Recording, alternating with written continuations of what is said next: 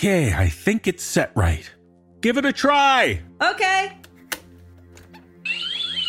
Oh, damn. No, it's still not set right. What? I said it's still not... forget it. What we have here is a bad home security system. I know, right? And what's the number one sign of a bad home security system? A home security system that's so complicated you never use it. Like this one. This is exactly the type of security system SimpliSafe has spent a decade fighting against. I told you, let's get SimpliSafe, I said. You're right. SimpliSafe believes that simple is safer. And it's exactly why SimpliSafe is the home security for right now, when feeling safe at home has never been more important. It's like I always tell our wonderful NoSleep listeners. SimpliSafe was designed to be easy to use while protecting your whole home 24/7. You just order online with a click of a button. Open the box, place the sensors, plug it in, and your home is protected around the clock. No technician or salesperson has to come and disrupt your house. And the best part? You don't need to pay any outrageous monthly fees or sign a 2-year contract. So none of the drilling, hammering, red-hot pokering, and wiring you did for this system? No way. Listen, I know what it's like to feel overwhelmed by intimidating wiring that disrupts the home. It's like that time I wired my recording booth and And the entire house almost collapsed? Don't be silly. Entire house. It was only half of the entire second floor, but that doesn't matter. With SimpliSafe, there are no worries or concerns about setting it up, and no fear of a tiny partial house collapse. So, are we going to get SimpliSafe? Yes, indeed. No more of this wonky system. Let's get a SimpliSafe system. The one named Best Overall Home Security of 2020 by U.S. News and World Report. And the 24/7 professional monitoring and emergency dispatch starts at 50 cents a day. The listeners should get SimpliSafe too. You're right. You hear that, listeners? Just head to simplisafe.com/nosleep and get free shipping and a 60-day money-back guarantee. That's simplisafe.com/nosleep to make sure they know that our show sent you.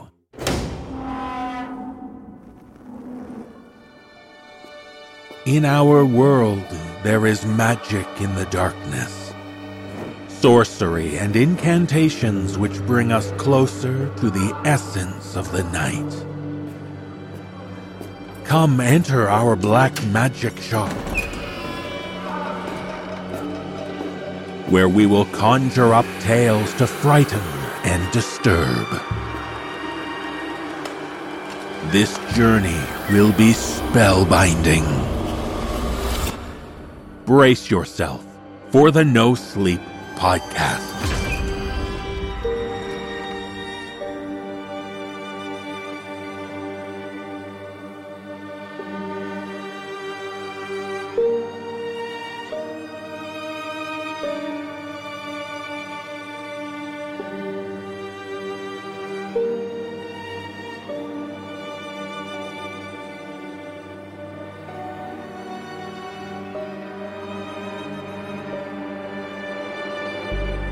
Welcome, visitors, to the No Sleep Magic Shop. I'm your proprietor, David Cummings. This week we conjure spells for you about life's dark transitions. Time sure flies, doesn't it? Tempus fugit, as they say. Maybe it's just the state of life in these COVID days, but it seems weeks fly by like days. For instance, we started our YouTube channel a mere 3 months ago. And if you haven't checked it out yet, you'll find 14 of our live stream performances, along with the first episode of our Inside the No Sleep Studio series. There's lots of content there, and it's growing. Head over to youtube.com/the No Sleep Podcast Official for all the sleepless sights and sounds. And while you can't see us on this episode, we trust you'll enjoy the sounds we have in store for you. Now, close your eyes and embrace the magic.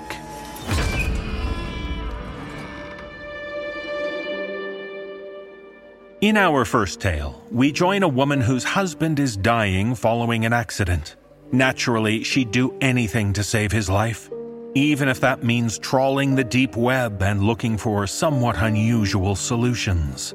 And in this tale, shared with us by author Blair Daniels, an unusual solution is exactly what she finds.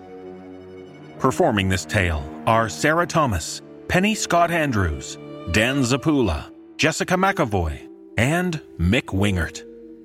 So let's go on a strange quest to save a loved one.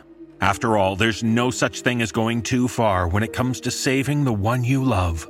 You'd even go so far as Costco's secret basement.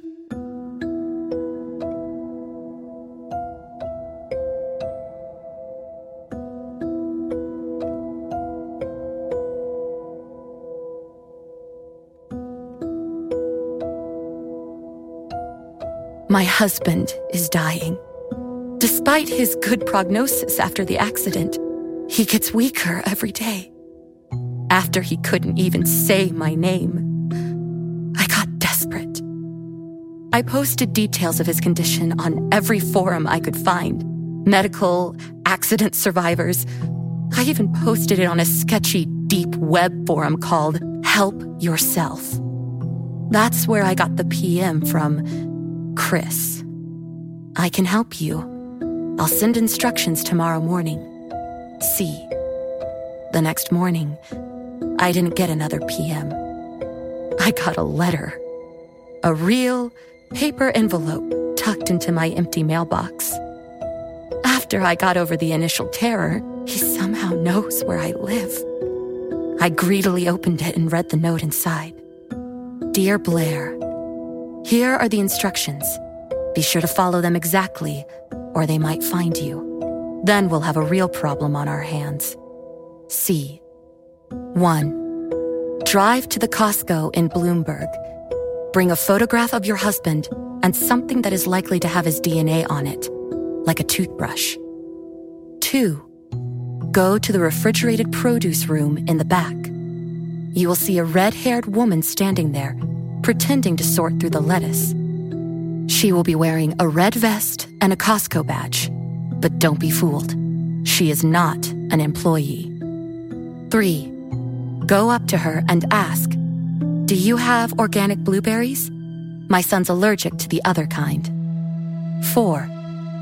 As long as the produce section is empty, she will smile and lead you over to the blueberries. As she picks up a box and hands it to you, she will purposefully drop it. Oh no! She'll pretend it's an accident. Play along. 5. Such a mess. Blueberries all over the floor. She'll say, I'll stand out there and make sure no one comes in while we wait for the janitor. 6. No janitor is coming, of course. 7. She will stand guard outside the produce room. Go to the right wall, where the crate of mushrooms is. Push it back towards the wall. It will roll into a small alcove. Beneath it, you will see a rectangular hole cut into the floor and a ladder leading down. 7. Climb down it. My eyes flickered to the bottom, where he had scrawled in red marker, Warning, read before proceeding. 1. Don't just make a beeline for the produce section. They'll know what you're doing. Get a cart, fill it with some junk. You should blend in with the other shoppers as much as possible. For that same reason, don't wear bright colors or heavy makeup. 2. If a short woman with an infant strapped to her chest asks you for help, kindly refuse. She is one of them. If you look closely, you will notice that the infant pressed face first into her chest is a doll. 3. Don't talk to the man at the front of the store advertising flooring. He's not one of them. He's just rude. 4. Don't buy any food from the cafe. I folded up the paper and jammed it into my pocket. Then, I rushed into the house, grabbed the items he requested, and jumped in the car. With a squeal of tires, I was on my way. It had been a decade since I last set foot in a Costco. Everything looked different. Bigger. Emptier. The shelves stretched up to the ceiling far above, A seasonal section of glittering Christmas trees and dancing Santas sat far below. I rolled the cart into one of the first aisles. Napkins and disposable dining ware stared back at me. I grabbed a huge stack of paper plates and dropped it into my cart. When I got to the end of the aisle, I turned left. Excuse me? I turned around. A pretty blonde woman stood behind me. She flashed me a sweet smile. Yeah? I don't want to bother you, but can you help me get that? She pointed to a jug of maple syrup on a high shelf. I can't reach it, and you're so tall. I stared at her, my heart beginning to pound. My eyes flicked down. A motionless infant was strapped to her chest. No, I'm sorry, I'm in a hurry. But... I quickened my pace. The cart rolled across the floor with newfound speed. I didn't slow until I'd rounded the corner. Then I grabbed a few more decoy items, some corn muffins from the bakery, a bag of clementines, and arrived at the produce room. When I entered, there she was, the red-haired woman sorting through the lettuce. I cleared my throat. Do you have organic blueberries? My son's, he can't eat them. I mean, he's allergic to the other kind. Fuck. She gave me a smile and walked over to the blueberries. They're right over here. She picked up one of the boxes. I watched her walk out. When she was firmly stationed at the entrance, I ran over to the crate of mushrooms. I gave it a push. It rolled easily under my hands. With a final glance at the red-haired woman, I descended into the pit. The metal rungs were cold under my hands. They felt rough, as if covered in rust.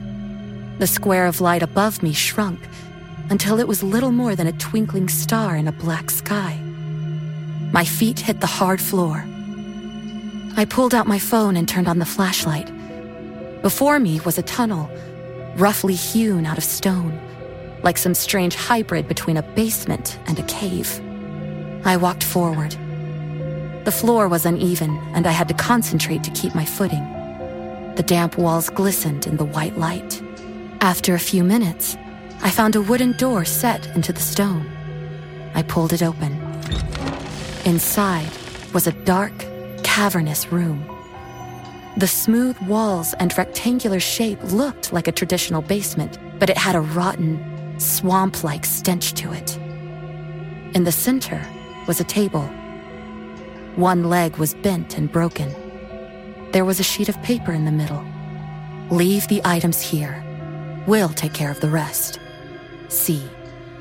I pulled the toothbrush and photo out of my pocket. I placed them on the table. I looked around the room, but as far as I could tell, it was empty. The closest thing to a person was a heap of clothes in the back corner. My heart filled with doubt, but I tried to focus on Dan and the happy life we deserved as I exited the basement. Dan came home from the hospital 2 days later. That first night home, we sat on the couch in front of the TV, eating ice cream, like nothing had happened.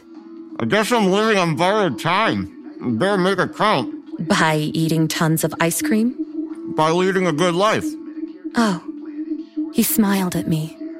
I reached out for his hand, squeezed it, and smiled back. But our smiles faded when the news came on.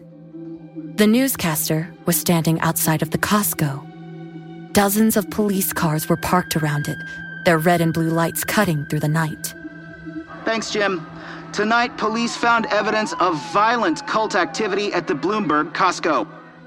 I jabbed nervously at my ice cream. Human remains belonging to dozens of individuals were found in the basement. They ranged from a few days to a few years old. Police believe some match the missing locals, but we're waiting on forensics to answer. The most recent remains, however, have been identified as belonging to 24-year-old Carly Bessinger. A photograph flashed up on the screen. Blonde hair, blue eyes, a warm smile. It was her, The blonde woman who asked me to reach something on the shelf. Security footage shows her walking around the store 2 days ago, alive and well, until she entered the produce section. The reporter's voice faded. I wasn't listening anymore. Chris lied. There was no them. No woman with a doll strapped to her chest waiting to pounce on me. No evil entity watching, thinking, plotting. He just didn't want me talking to a witness, a victim, a sacrifice. I looked over at Dan. He watched, oblivious. A generic look of concern spread over his features. I looked down at the floor, unable to watch anymore. Dan's not on borrowed time. He's on stolen time.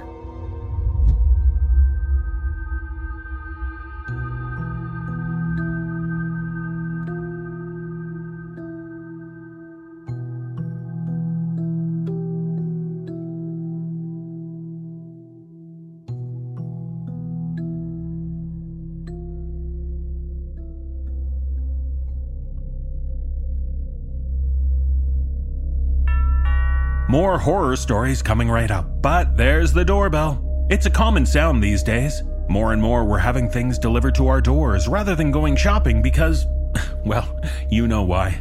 And the convenience of scheduling regular deliveries of things we use regularly means we can develop good habits. That's one of the great things about the Quip electric toothbrush. With your Quip subscription, you'll get a Quip brush head, toothpaste, and floss refills automatically delivered on a dentist-recommended schedule every 3 months for just $5. When they show up, it's a friendly reminder when it's time for a refresh and to stay committed to your oral health. And of course, shipping is free.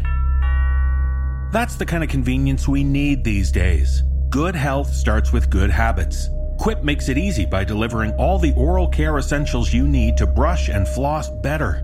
The Quip electric toothbrush has timed sonic vibrations with 30-second pulses to guide a dentist-recommended 2-minute routine. And there's even a sized-down version designed for kids. Paired with Quip's anti-cavity toothpaste in mint or watermelon, you'll get all the ingredients teeth actually need and none they don't.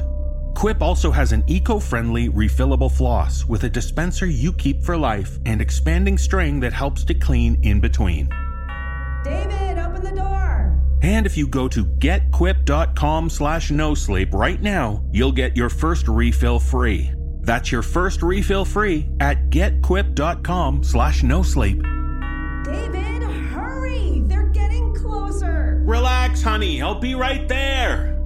So join over 3 million happy customers and practice good oral care easily and affordably with Quip, starting at just $25. Okay, I gotta go let her in before the zombies reach her. What? You thought this was just a viral pandemic? Nah, dude. Zombies. Brace yourself for zombies. And go to getquip.com/nosleep to learn more about Quip, the Good Habits Company. Okay, I'll go get the door while you get back to the show. When you've suffered heartbreak and divorce, going on a lengthy hiking trip can be just the ticket. Living under the stars, no screens in your face. Bliss. Well, for a while anyway. But after a while, you're gonna want a shower. And in this tale, shared with us by author Carolyn A. Drake, that's exactly what our camper finds herself craving. So imagine her disappointment when she rolls up to the campsite to find the shower closed off. Performing this tale is Erin Lillis. So when you've been craving that hot water to ease your tired limbs, you're not going to let anything get in your way. Not even a sign which reads, "Closed for cleaning."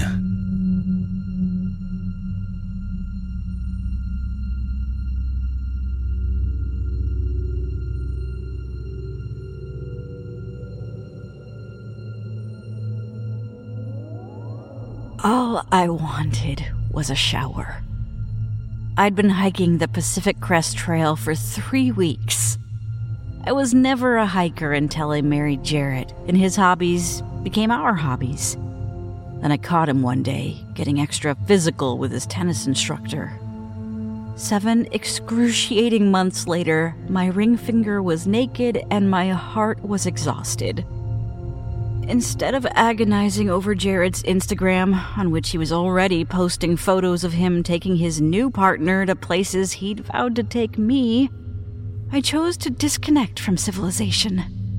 I gathered my share of our savings, gave work my 2 weeks' notice, and purchased the best hiking boots REI had in stock. I began the Pacific Crest Trail from the California-Oregon trailhead in late August.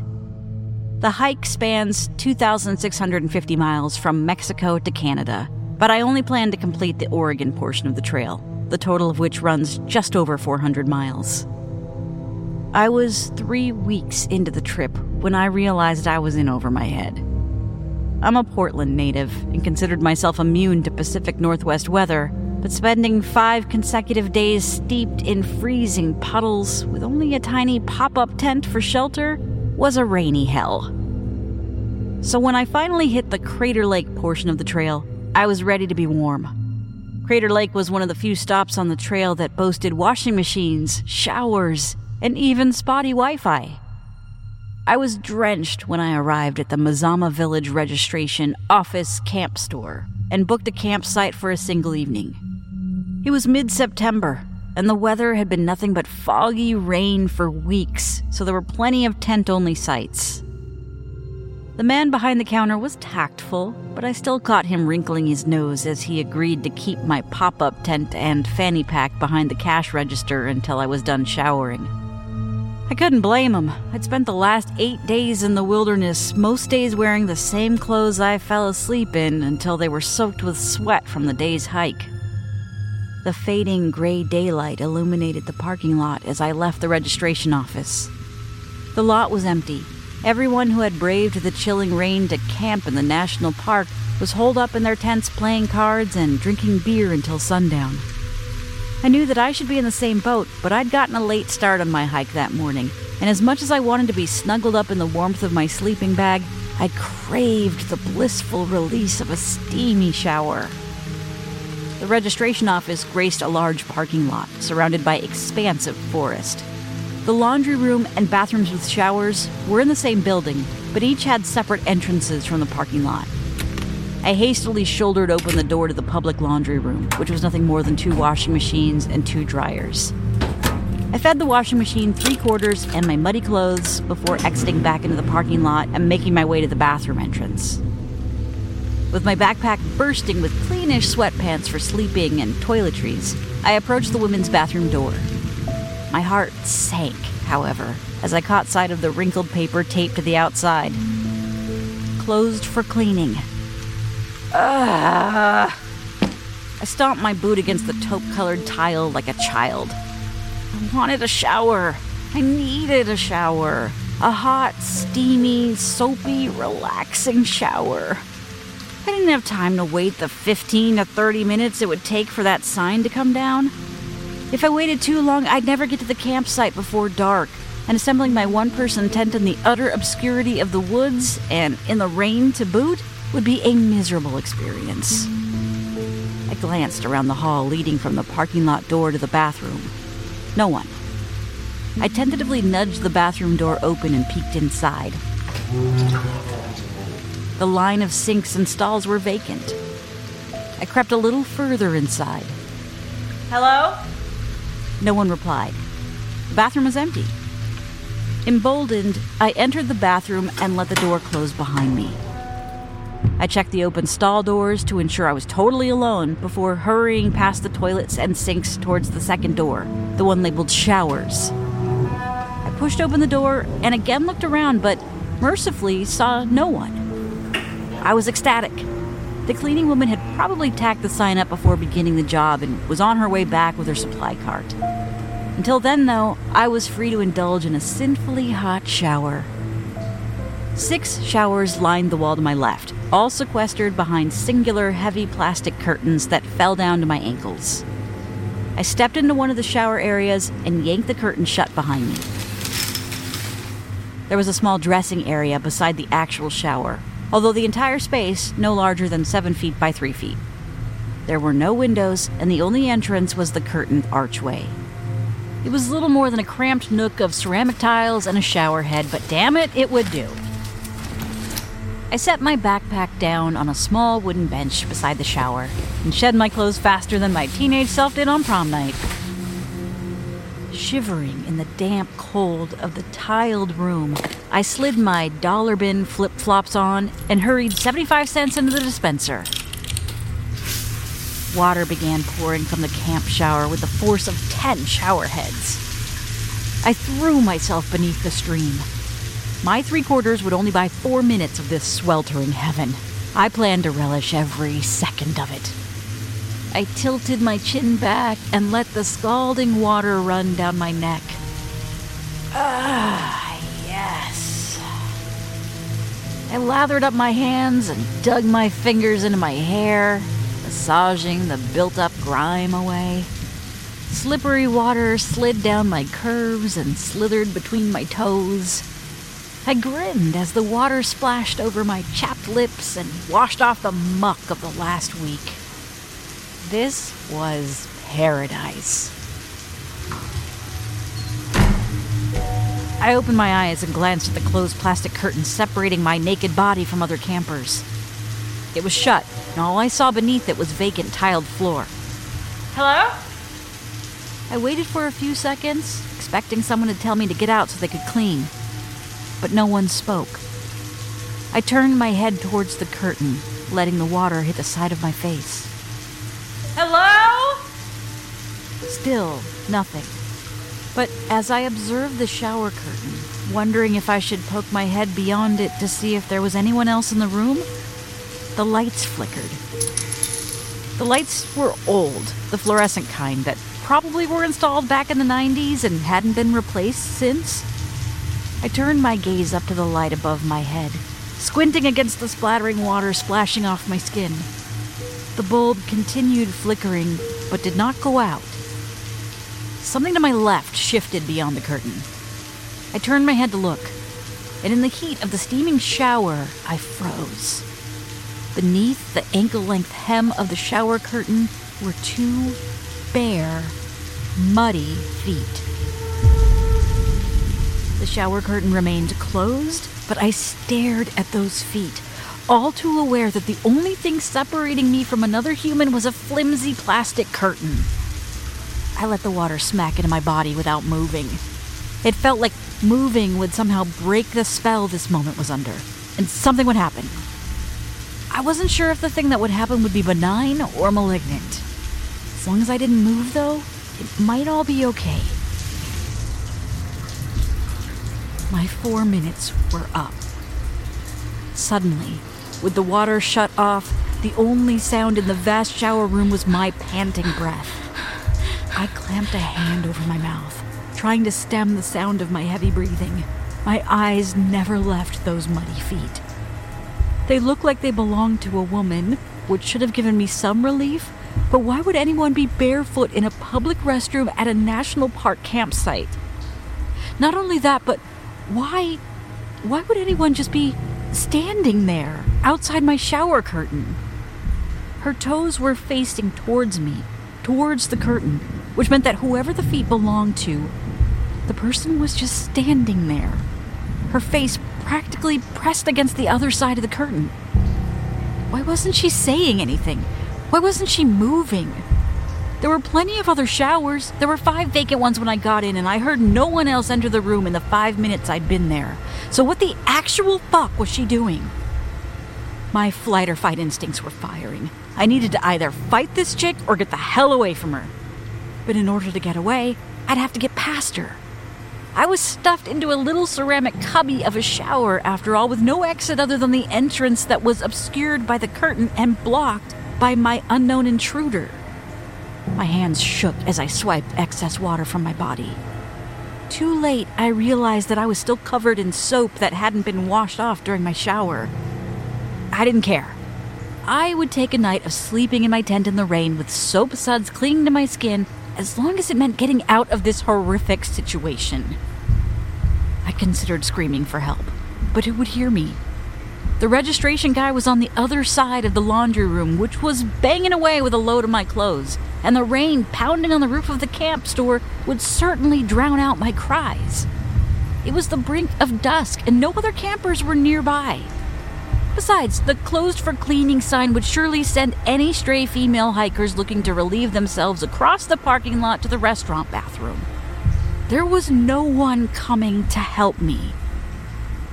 "Can I help you?"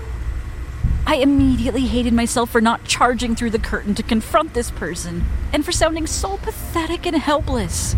Me, a grown woman, cowering behind a flimsy curtain, naked, vulnerable, covered in soap. Again, however, no one replied.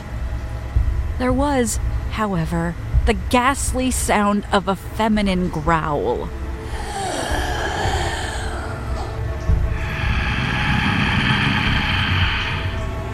The snarl was animalistic, even though it almost certainly came from the woman's throat. It reverberated against the tiled walls of the shower room. No words were spoken. Goose flesh erupted along my skin, and had I possessed the capability to nope the fuck out of there, I'd have been gone in that instant. But I did not have that chance.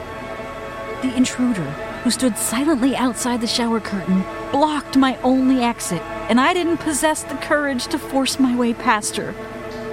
Shivering minutes went by as I stared at those white, muddy feet. The longer I stared at them, the more I was struck by their paleness. They were almost blue. Even though they were humanoid, I was struck by the sudden realization that this being was no woman. It was no human being. This was some thing. My breathing quickened. My pulse hammered beneath my skin. I could hear my blood rushing in my ears. As though the thing on the other side of the curtain could sense my anxiety, I heard it move. Its bones clicked as limbs shifted its weight from one foot to the other, and then back, swaying left and right just feet away from me, its visage blocked merely by a curtain of beige plastic. My heart thumped a frenzied rhythm in my chest. Whatever horrible threat this thing posed to me, it was about to follow through. I glanced around my small shower stall wildly for a weapon to defend myself. I had nothing. I had left my hunting knife inside my fanny pack, which was tucked safely behind the camp registration desk. There was nothing I could do. I had no options of escape, no options of defense, and no options of pacifying whatever this thing was. I was cornered. I was trapped. Then, in what was both a blight and a blessing, the lights went out. To this day, I don't know if the thing beyond the curtain was the cause of the lights going out, or if that was a freak coincidence by the storm. Whatever the case, being plunged into complete darkness was apparently the spark my survival instincts required to be sped into action. I plunged forward. I lifted my arms before me and shoved the curtain aside. I felt icy, rigid hands slap and grab at my naked skin, but thanks to the unrinsed soap coating my entire body, the thing couldn't get a firm hold. I twisted and shrieked like a banshee. The hands slipped away. The naked soles of my feet slapped along the wet tile in the darkness towards where I remembered the door being. My outstretched hands collided with the shut door, and my face crunched against the metal surface. I fumbled, feeling a presence behind me bearing down as I scrambled and screamed. At last, my fingers wrapped around the door handle. I yanked. The door swung open, and with soapy water lubricating my sprint, I scrambled into the blackened bathroom and then out into the hallway of the shadowy registration building. A white, full moon was already lighting the parking lot as I shoved my way out of the building and clattered into the parking lot. I was screaming my head off as I surfaced into the cold night air. I remember this next part so clearly that I still dream of it in vivid detail. There was a camper van parked in the dead center of the lot, as though placed there by divine hand of fate. A man in a black raincoat and a woman with long blonde hair faced the van, their backs to me, a cell phone propped up on the hood as they posed with peace signs before the National Park Camping Registration Office. In my terror, I ran towards them.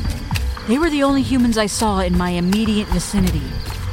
I was screaming and blubbering for them to call the cops because there was something in the bathrooms. I remember clinging to the woman's jean jacket and staring wildly at the closed bathroom door. I recall the man throwing his raincoat around my naked body and sprinting into the registration office the second the building regained power so he could use their landline, as neither of their cell phones had service in the park. I remember the girl gingerly placing me into the camper van driver's seat to get me out of the rain and cooing to get me to drink some water. She held my hands and said it would be okay as sirens screamed towards us. I clutched her until police pried me away for questioning. I was brought into the closed camp restaurant as I refused to set foot in the registration building again. Someone handed me a towel, which I absently used to wipe the lingering soap from my body. I was given a pair of sweats from the campervan girl's wardrobe. A steaming cup of cocoa was pushed into my jittering hands. I sputtered my story over and over again until it was past midnight. By then, the campervan couple was gone, and every inch of the bathroom had been searched. Police determined that the bathrooms had been closed for cleaning some hours ago, but that the cleaning woman failed to remove the sign. No one knew who the woman with the muddy feet was, and no one found anyone hiding in or around the bathrooms. Words like dehydration, mental fatigue, and hallucination were thrown around until I began to believe them myself. I was taken to the lodge at the rim of the crater. A kind police officer sweet-talked the receptionist into giving me a room at the late hour, and then he saw me to the door and waited until it was locked behind me before he left. I did not sleep that night. At dawn, I called a cab and paid a stupid amount of money to be taken to the closest rental car agency. I did not collect my hiking clothes from the laundry room at Crater Lake National Park. I did not complete my hiking trip. I did not take a shower for a very long time. I returned to Portland and found myself an apartment in the busiest, most well-lit part of the city. I told my friends I got tired of the rain and laughed off jokes about my ineptitude to survive in the wilderness.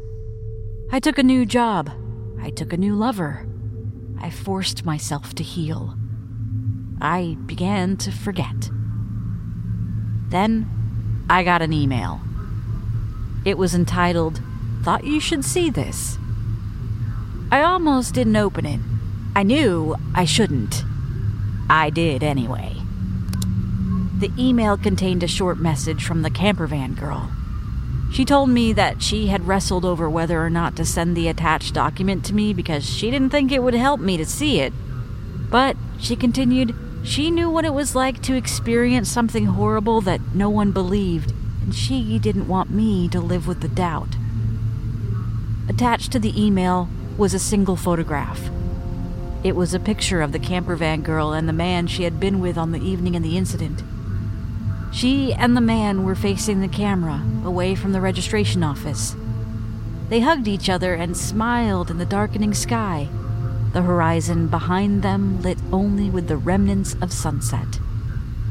And beyond them, I saw myself.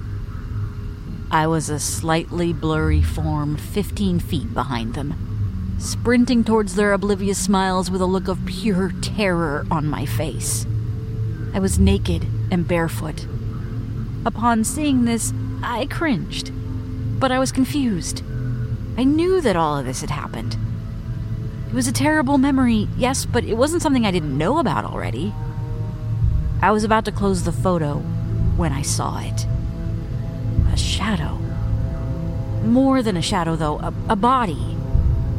I increased the resolution of the photo on my laptop screen and zoomed in. When the image loaded, I felt my blood run cold.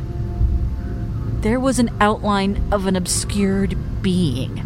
Clearly an adult person, but somehow also not a person.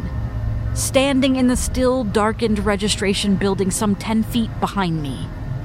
It didn't seem willing to move beyond the bathroom door as it stood with its hands braced against the doorframe. The stance in which it watched me was menacing. Electric bolts shot down my spine just seeing the threatening still frame of the creature watching me as I escaped its clutches. What was more, however, was what I suddenly realized was wrong with my body. As I mentioned, before the incident, I had begun to wash myself in the shower and had already rinsed much of the grime from the previous few days of my trip off. I should have been spotless, covered in only soap and water. So why, then, when I viewed the photo attached to that email, was my body covered in small muddy handprints?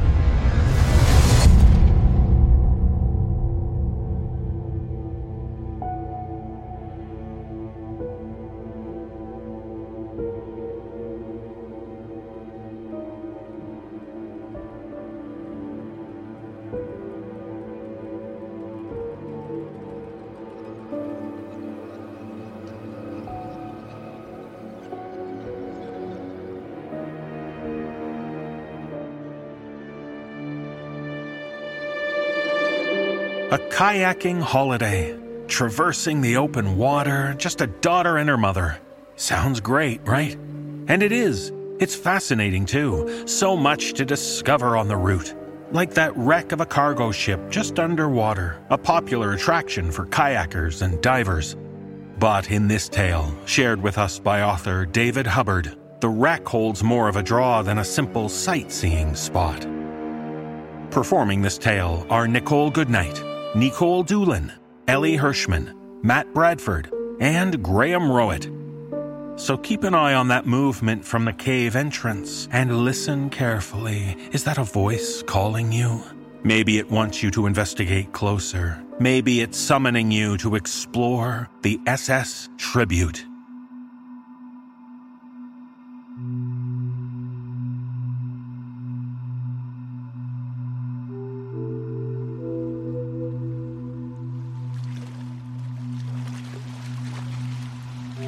You weren't alive when the Tribute sank, were you? The what? The SS Tribute. It was a cargo ship. One of the biggest in the world. You see that rock up ahead of us? There was a gnarled gray rock sticking up out of the sea a couple of 100 feet from our kayaks. It was covered in bird shit. Yeah? And that rock we paddled past back there? I stopped paddling and twisted round at the waist to look. It was even further away than the rock in front. The waves gently nudged us forward. Uh-huh. Well, the Tribute was that long. What, from one rock to the other? Yeah. Jesus. Language. Sorry. Mom picked up her paddle and dug into the water. She skimmed effortlessly over the waves. Meanwhile, I was struggling just to stay upright as they rocked me left to right. She stopped and waited for me. She'd been doing that all day. So what happened to it? The SS Tribute, was it? Why'd it sink? The crew saw a smaller vessel struggling against the waves, right up near the cliffs. They had a little rescue boat on board, so they sent it out, but didn't anchor the Tribute properly. The weather turned, and by the time they realized what was happening, it was too late. Too late for what? The waves carried the Tribute into the rocks. It crushed the smaller boats, and the crew had to jump into the water.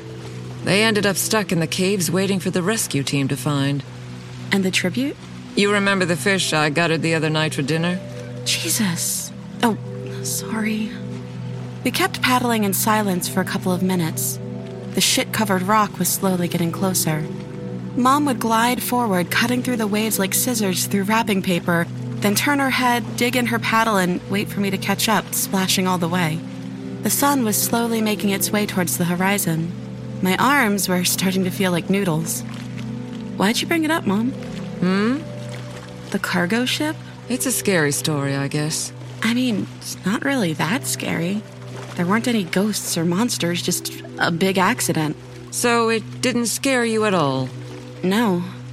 Mom stopped paddling. Maybe you should be. Here we go.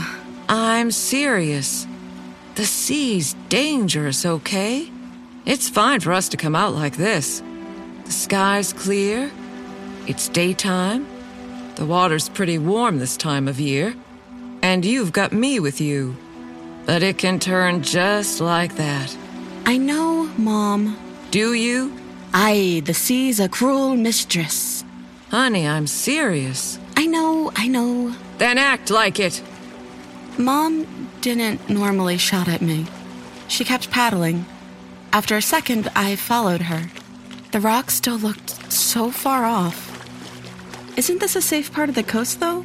Accidents happen, but around here's pretty good, right? That's what they always say? Look down, honey. What? Look down into the water. Okay. Can you see anything? The water was really clear. I could see pretty far down as it stretched off into blueness. A couple of fish swam by a few feet below me. Fish? And below them. Blue? And below that. I don't know. The bottom? You can see the bottom. Not really. But it can't be that far down, can it? I mean, the cliffs are right there. If you got out of your kayak now and swam straight down, you'd be swimming through 200 feet of empty water before you touched anything solid. That's not that bad. How tall are you? 5'5". 5'4". Don't flatter yourself. Fine. 5'4". So that's like 40 of me to reach the bottom. Yeah, see? It's not that bad. Who said anything about the bottom? What? I said something solid. Okay. Mom didn't say anything. The shit rock still didn't look much closer. All right, I'll bite. What's the something solid, Mom? She didn't answer. Hello, Earth to Mom. What happened to in the sea? Communication is key. Figure it out. I stopped paddling. A gull took off from Shitrock and glided over our heads all the way to the rock we'd left far behind. Wait, the tribute? Uh-huh. I looked at the rock still far in front of us. I looked at the rock far behind us. Then I looked down into the water. Suddenly, I felt very, very small in my kayak. A little wave splashed up and almost knocked me over. I didn't want to think about how much bigger the waves that sank the tribute must have been. 40 of me down. Then a cargo ship. Then the bottom. That's spooky enough for you. I didn't answer. The bow is jammed against that rock up there.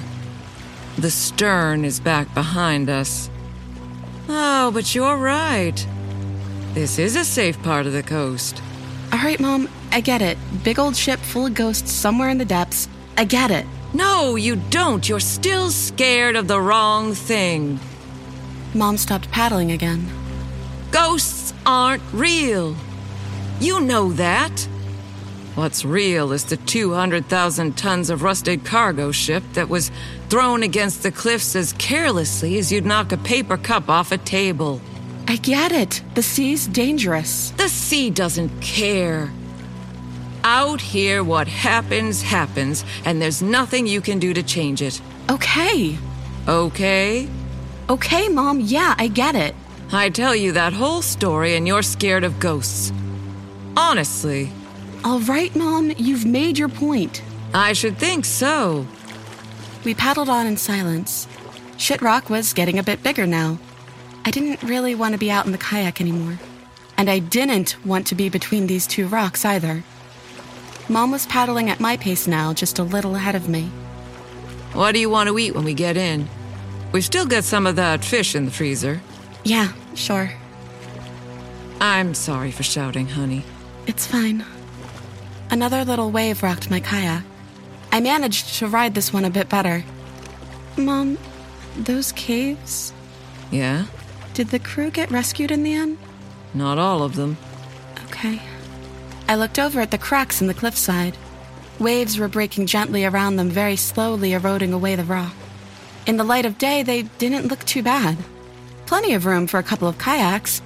In fact... Mom? What is that? What's what, honey? There, at the entrance to that cave. Which cave? Where? Right there. I'm not crazy, right? There's something in the water. Mom didn't say anything. She sat very still and upright in her kayak. Then, without warning, she was paddling over to the cliff. "Mom?" I splashed after her.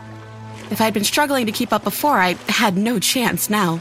She cut through the water as if it wasn't there at all, allowing the waves to carry her faster and faster. "Mom?" Hello? Rocks started to jut out of the water around us. The cliff entrance yawned wider and wider the closer we got. Something bobbed out of the water right in the cave's entrance. It looked almost like a little head. Hello? "Mom, what's that?" The head disappeared in the water. It popped up again somewhere further in the cave and then vanished for good. If I didn't know any better... Hello? "Mom, was that a dog?" Shh. Hello? Hello? Are you okay in there? "Mom, you're not going in there, are you?" Shh. Hello? "Mom, that sounds like a kid." I know. Okay, honey, listen. I'm going in there. Wait, Mom, no. You literally just lectured me about how dangerous the sea is. I know. And now you're just gonna throw that away and... Shut up! Honey, now's not the time. One day when you have a kid, you'll understand. We need to call the Coast Guard. Mom was biting her lip. A drop of blood appeared. She licked it off and looked straight at me. Stay here. "Mom..." Listen to me. Stay here. Watch the tide. As soon as it goes above that rock, start shouting at me. I'll be out before you know it. The cave won't go that deep. "Mom, I don't like this."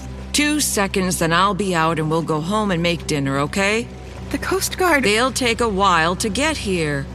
I've done cave kayaking before. I'll be in and out. If it's too dangerous, we call them, okay? Okay? Yeah. Repeat my instructions. Honey. Okay. Watch the tide. When I can't see that rock, start shouting. Then dinner. Then dinner. For a moment, I couldn't read Mom's face.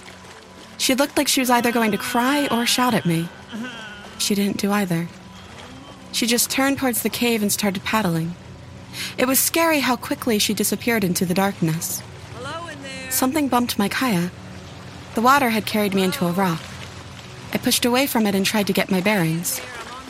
Which rock was it that she told me to watch? That one, right? Must have been. Yeah, that one. Okay, just watch that rock. Don't think about ghosts. A wave caught the rock next to me and threw spray up into my eyes. Then another. When I wiped the water away, the world was darker. I looked up at the sky. I could have sworn there weren't that many clouds before. I couldn't hear Mom in the cave anymore. "Mom? Mom?" Nothing. "It's fine. It's okay. Just 2 seconds and she'll be out. Then we'll go for dinner. Just 2 seconds. Just watch the rock and... Shit. The rock? Which rock? They had all moved. They must have. Where else could they have gone? It was that rock I was supposed to be watching. Yeah, that one. I glanced at the entrance to the cave. The entrance didn't look so tall now. The water can't have risen that much, surely. I could see the water line marked up on the cliff where the sea would normally rise to. It was maybe a foot above the entrance to the cave. "Mom?" My voice didn't sound so sure this time. The world went very quiet. "Mom?" I was suddenly underwater. Something solid crunched against my shoulder. Seawater in my lungs. My eyes only saw painful blurs. I screwed them shut. My legs couldn't move. The kayak, what was I supposed to do again? My fingers fumbled around blindly. I found the handle and pulled. I tumbled upwards out of the kayak further into the water. Another rock hit my back. I started kicking, swimming harder and harder, reaching for the surface. I stretched an arm out and touched sand. Sand? I tried to yell, but more water poured into my lungs. Shit! Shit! Oh, fuck! Shit! The water pulled me. I tried to open my eyes again, but it was dark. Sand scraped at them. The tide was carrying me now, dragging me along, bouncing me against the seabed. I could feel my lungs starting to spasm, just One breath. Lights. Somewhere inside my eyelids, dancing around looking like curtains still open. The water broke. Sound flooded back into the world. I threw up salt water, feeling it trickling warmly down my cheek. Air. Water splashed into my mouth, but I spat it out and breathed again. Air. For a long time, I just lay there with my eyes closed.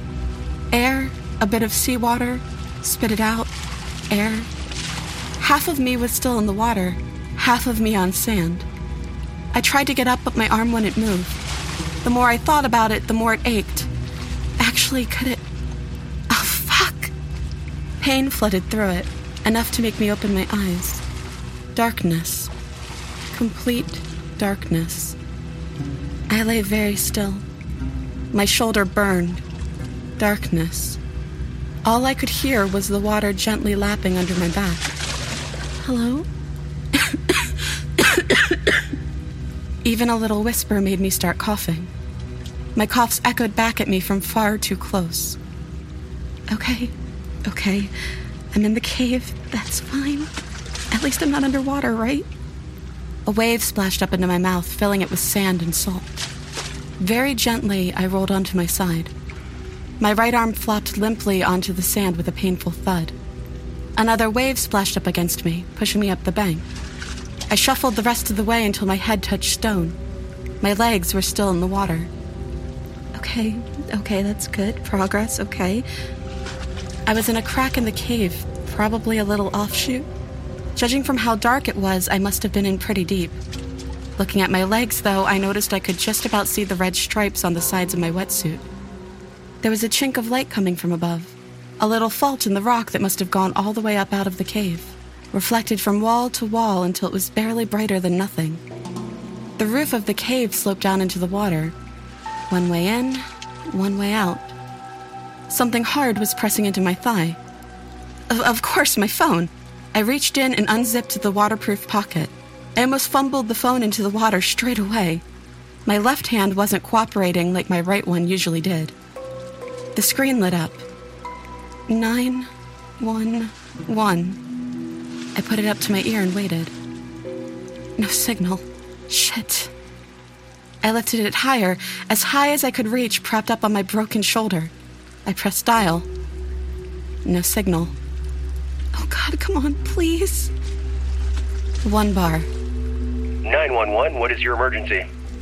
A wave rocked me and knocked all my weight onto my bad arm. Hello, can you hear me? Yes, please, I need help.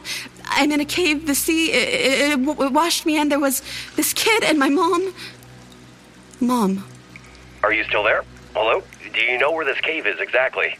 I don't, the coast. It's where the ship sank. There was a big ship that sank, and I'm in a cave there. You have to help me. We can send the Coast Guard. Keep the line open, and in the meantime, find a safe place. No, you're breaking up. Please, I need help. The tribute. It's a cave where the SS tribute... The call had already dropped. No matter what angle I tried, how high I stretched my arm, I couldn't get any signal. I think it was at that point I started crying. I couldn't tell you how much time had passed. I don't really want to think about it. Anyway, I probably would have stayed like that for a lot longer if I hadn't noticed the water. When I first got washed into the cave, it was splashing around my thighs, but as I lay there trying to find any kind of signal, it crept up on me. I think it was when I started shivering that I noticed it was at my chest. I tried to shuffle further out, but the back of my head hit rock. I came to the sickening realization that I couldn't actually fully extend my arm any direction other than upwards, and even then, I was only a few inches clear of the cave ceiling. I think that was the first time I realized I would die in that cave. Mom? I could barely even hear my own voice. Mom? Mom, I need some help. All of a sudden, I was 4 years old again with my leg stuck in a neighbor's fence. I thought I could climb through the gap until the splinters came. The more I struggled, the deeper they'd gone until I just lay there helpless on the sidewalk, blood all over the white paint, waiting for Mom to come and save me, just like she always did. Mom? Mom, where are you? Hello? No, that must have been in my head. Surely. Hello? No, that was it again. It was that voice from before, the voice that Mom followed into the cave. Just a kid, and a young kid at that. Are you okay? I'm very well, thank you. How are you? Wait, where are you? Here. Where's here? Can't you see me? No. Oh, where are you? I'm stuck in a cave. The voice was coming from above, echoing through the crack in the rock. Now that I paid attention, I could hear a dog barking too. Where are you? In the playground, silly. Playground? What playground? The big one. It clicked. My stomach dropped. There was a playground up on top of the cliffs. I'd seen it as we drove down to see that morning. That gap in the rock must have gone all the way up there. Great. Okay, I need you to listen very carefully to me. Mommy says I shouldn't talk to strangers. Okay, well, my name's Sarah. There, we're not strangers anymore. My name's Toby. Toby, such a lovely name. Is your mommy around, Toby? Uh-huh. Could you go and get her, please? Okay. I suddenly felt very alone. For what felt like agonizingly long, I laid there in the dark. I was shivering now. A lot. Sarah? Yeah, I'm here. Is your mommy there? No, she said it's time to go home. Toby? I asked if she wanted to speak to you, and she laughed. Toby, I need you to ask again. Tell her I'm real, okay? Will you be here tomorrow? Toby, listen to me. I'll be back tomorrow, and Mommy can come then, okay? Toby? Toby? Toby? That was the second time I realized I was going to die in that cave. Again, it was the water that stopped me crying. This time it was when the first wave splashed up into my mouth. I think my body was just starting to shut down from the cold. I couldn't even feel my broken shoulder anymore. In fact, the water was starting to feel kind of warm. Like it was inviting me just to duck my head under and swim into the darkness. Something brushed my leg. I jumped back so hard it knocked feeling back into my shoulder. I backed into the wall. I hadn't imagined that, had I? There was definitely something in here with me. Somewhere in the water, not that far from me, sat a cargo ship. One of the longest ever to go into the ocean. The longest ever to sink. How many bodies had they recovered? Stop it. You're not adding ghosts to your problem right now, okay? Just calm down. Calm down. The water shifted. No, it couldn't have. I was imagining things. There was nothing in there with me. Just me. Just me on my own, with no one around to help. No one to call. No mom. No Toby. Just little old me in my little cave. You know, it was actually starting to grow on me. I always liked natural architecture. There it was again. For real this time. I didn't imagine that. There was something moving in the water. I was on my tiptoes by this point. The water was now carrying me. I hesitantly reached up to the ceiling. What had been out of my reach when I needed to call to the Coast Guard was now only a couple of inches above my head. I found the crack in the rock with my hand. It felt reassuring somehow, in a cold, hard, rocky kind of way. Just don't think about the thing in the water. Think happy thoughts. Happy thoughts like Toby. Toby seemed happy. He sounded like he was having fun. If he could have fun up there, maybe I can have fun down here too. Salt water splashed into my mouth. I kicked off from the bottom and started treading water. Just like swimming lessons. That's all this is. Just another swimming lesson. I could only paddle with one arm. The other hurt too much to move. Okay, this is fine. It's all fine. I just have to swim here for a bit until whatever happens, happens. Mom's voice played somewhere quietly in the back of my head. Whatever happens, happens, and there's nothing you can do to change that. It's going to happen. I'm going to die. And there's nothing I can do to change that. But I don't want to die. The sea surged and smacked my face against the rocky ceiling. The warmth of blood felt alien on my lips. I tried to breathe, but water filled my mouth. I only had a couple of inches of air left. I don't want to die. I don't want to die. Please, don't let me die. God, if you're out there, I don't want to die. I want to go home. I want to eat fish for dinner. I want to go and play with Toby. I want my mom. Please. Please, don't let me die. Another swell of water. I had to press my lips through the crack to breathe. If the tide came in another inch, I was done. Please. Something brushed my leg again. It was here. Whatever was in the water was here with me. It wrapped around my leg again. It felt warm as it pressed against my thigh, then my torso. I clenched my good fist and readied it. I couldn't punch well in this water, but that sure as hell wasn't going to stop me trying. I sank my fist into whatever it was as hard as I could. It was warm. Really warm and soft. It had hair floating around it in the water. I felt around to find a head. A head with big floppy ears and a mouthful of rounded canines. Canines? A collar. My hand found a collar. I couldn't believe it. I took my last gulp of breath and ducked underwater. I couldn't see a thing, but I felt the dog pressing against me. It climbed up my body and stuck its muzzle into the crack in the rock, just long enough to bark. Then the dog was off, swimming down. I was holding its collar as it tried to pull me along. For a confused moment, I held the dog back as I felt it kicking before I pushed off and followed it. My right arm was useless, but with my left holding the collar and my feet kicking, I swam down into the darkness. The dog paddled frantically in front of me. I had no clue how long dogs could hold their breath, but I could already feel my lungs starting to give out. I wasn't sure if we were even going anywhere. The current was so strong, pushing us back and that we could have been going backwards. My legs were burning. My shoulder was bumping against rocks. Every time it did, I almost lost my grip on the collar. Everything hurt. Somewhere out there, the water was glowing. I didn't know if I could see it or feel it, but it was there. The collar slipped from my fingers. I reached out and grabbed it again. It was being pulled back behind me. I wrapped my arm around the dog and tried to pull him closer. He'd stopped swimming. The water was glowing. The dog was warm in my arms. I was 5 years old. Before I remembered anything, I was at home, almost asleep, my face on the pillow, a hot water bottle against my chest. It was all I needed. All I ever needed. Just me and my pillow and my hot water bottle, almost asleep. So close. If Mom could just come and close the curtains.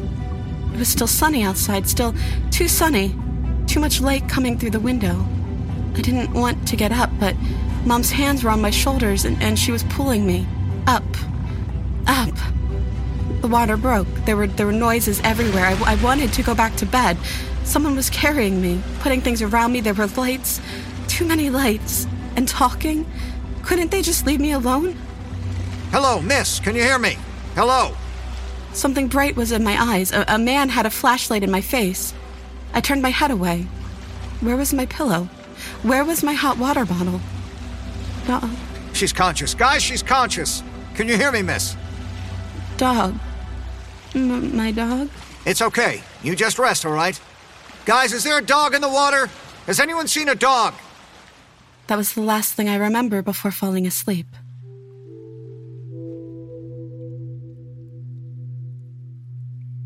I dream every night. Sometimes it's about monsters and ghosts. Sometimes I can fly. Sometimes I get to see Mom again. I woke up in the hospital about 18 hours later. Aside from my busted shoulder, they had to treat me for pneumonia, severe exhaustion, dehydration, and a whole load of cuts and bruises. For a while, they were worried I'd have brain damage from oxygen deprivation, but I got cleared on that front. Most of the doctors who came in to see me knew me by two names, Miracle Girl or Dog Girl. The nice ones just called me Sarah. The Coast Guard apparently spent the whole evening searching caves up and down the shoreline. They'd actually called off the search before they found me. On the way back in, they'd spotted a little boy waving frantically from the top of the cliff. They stopped to wave back, which is when they saw me in the water. They searched around for a bit, but couldn't find a dog. Apparently they spotted one walking around on the rocks just up the coast from there, but figured that it couldn't have been the same one. I'm gonna choose to believe that it was. I've tried to tell people my story. I don't think any of the doctors quite understand it, but that's okay. The dog who saved me is somewhere out there playing fetch, just like my mom is somewhere up there cooking me dinner, waiting for me to get home. Is it sad? Sure. I don't get to see my mom anymore. At least not for a while. Of course that's sad. For now, I'm still here. Somehow. So I guess now it's just up to me to figure out why.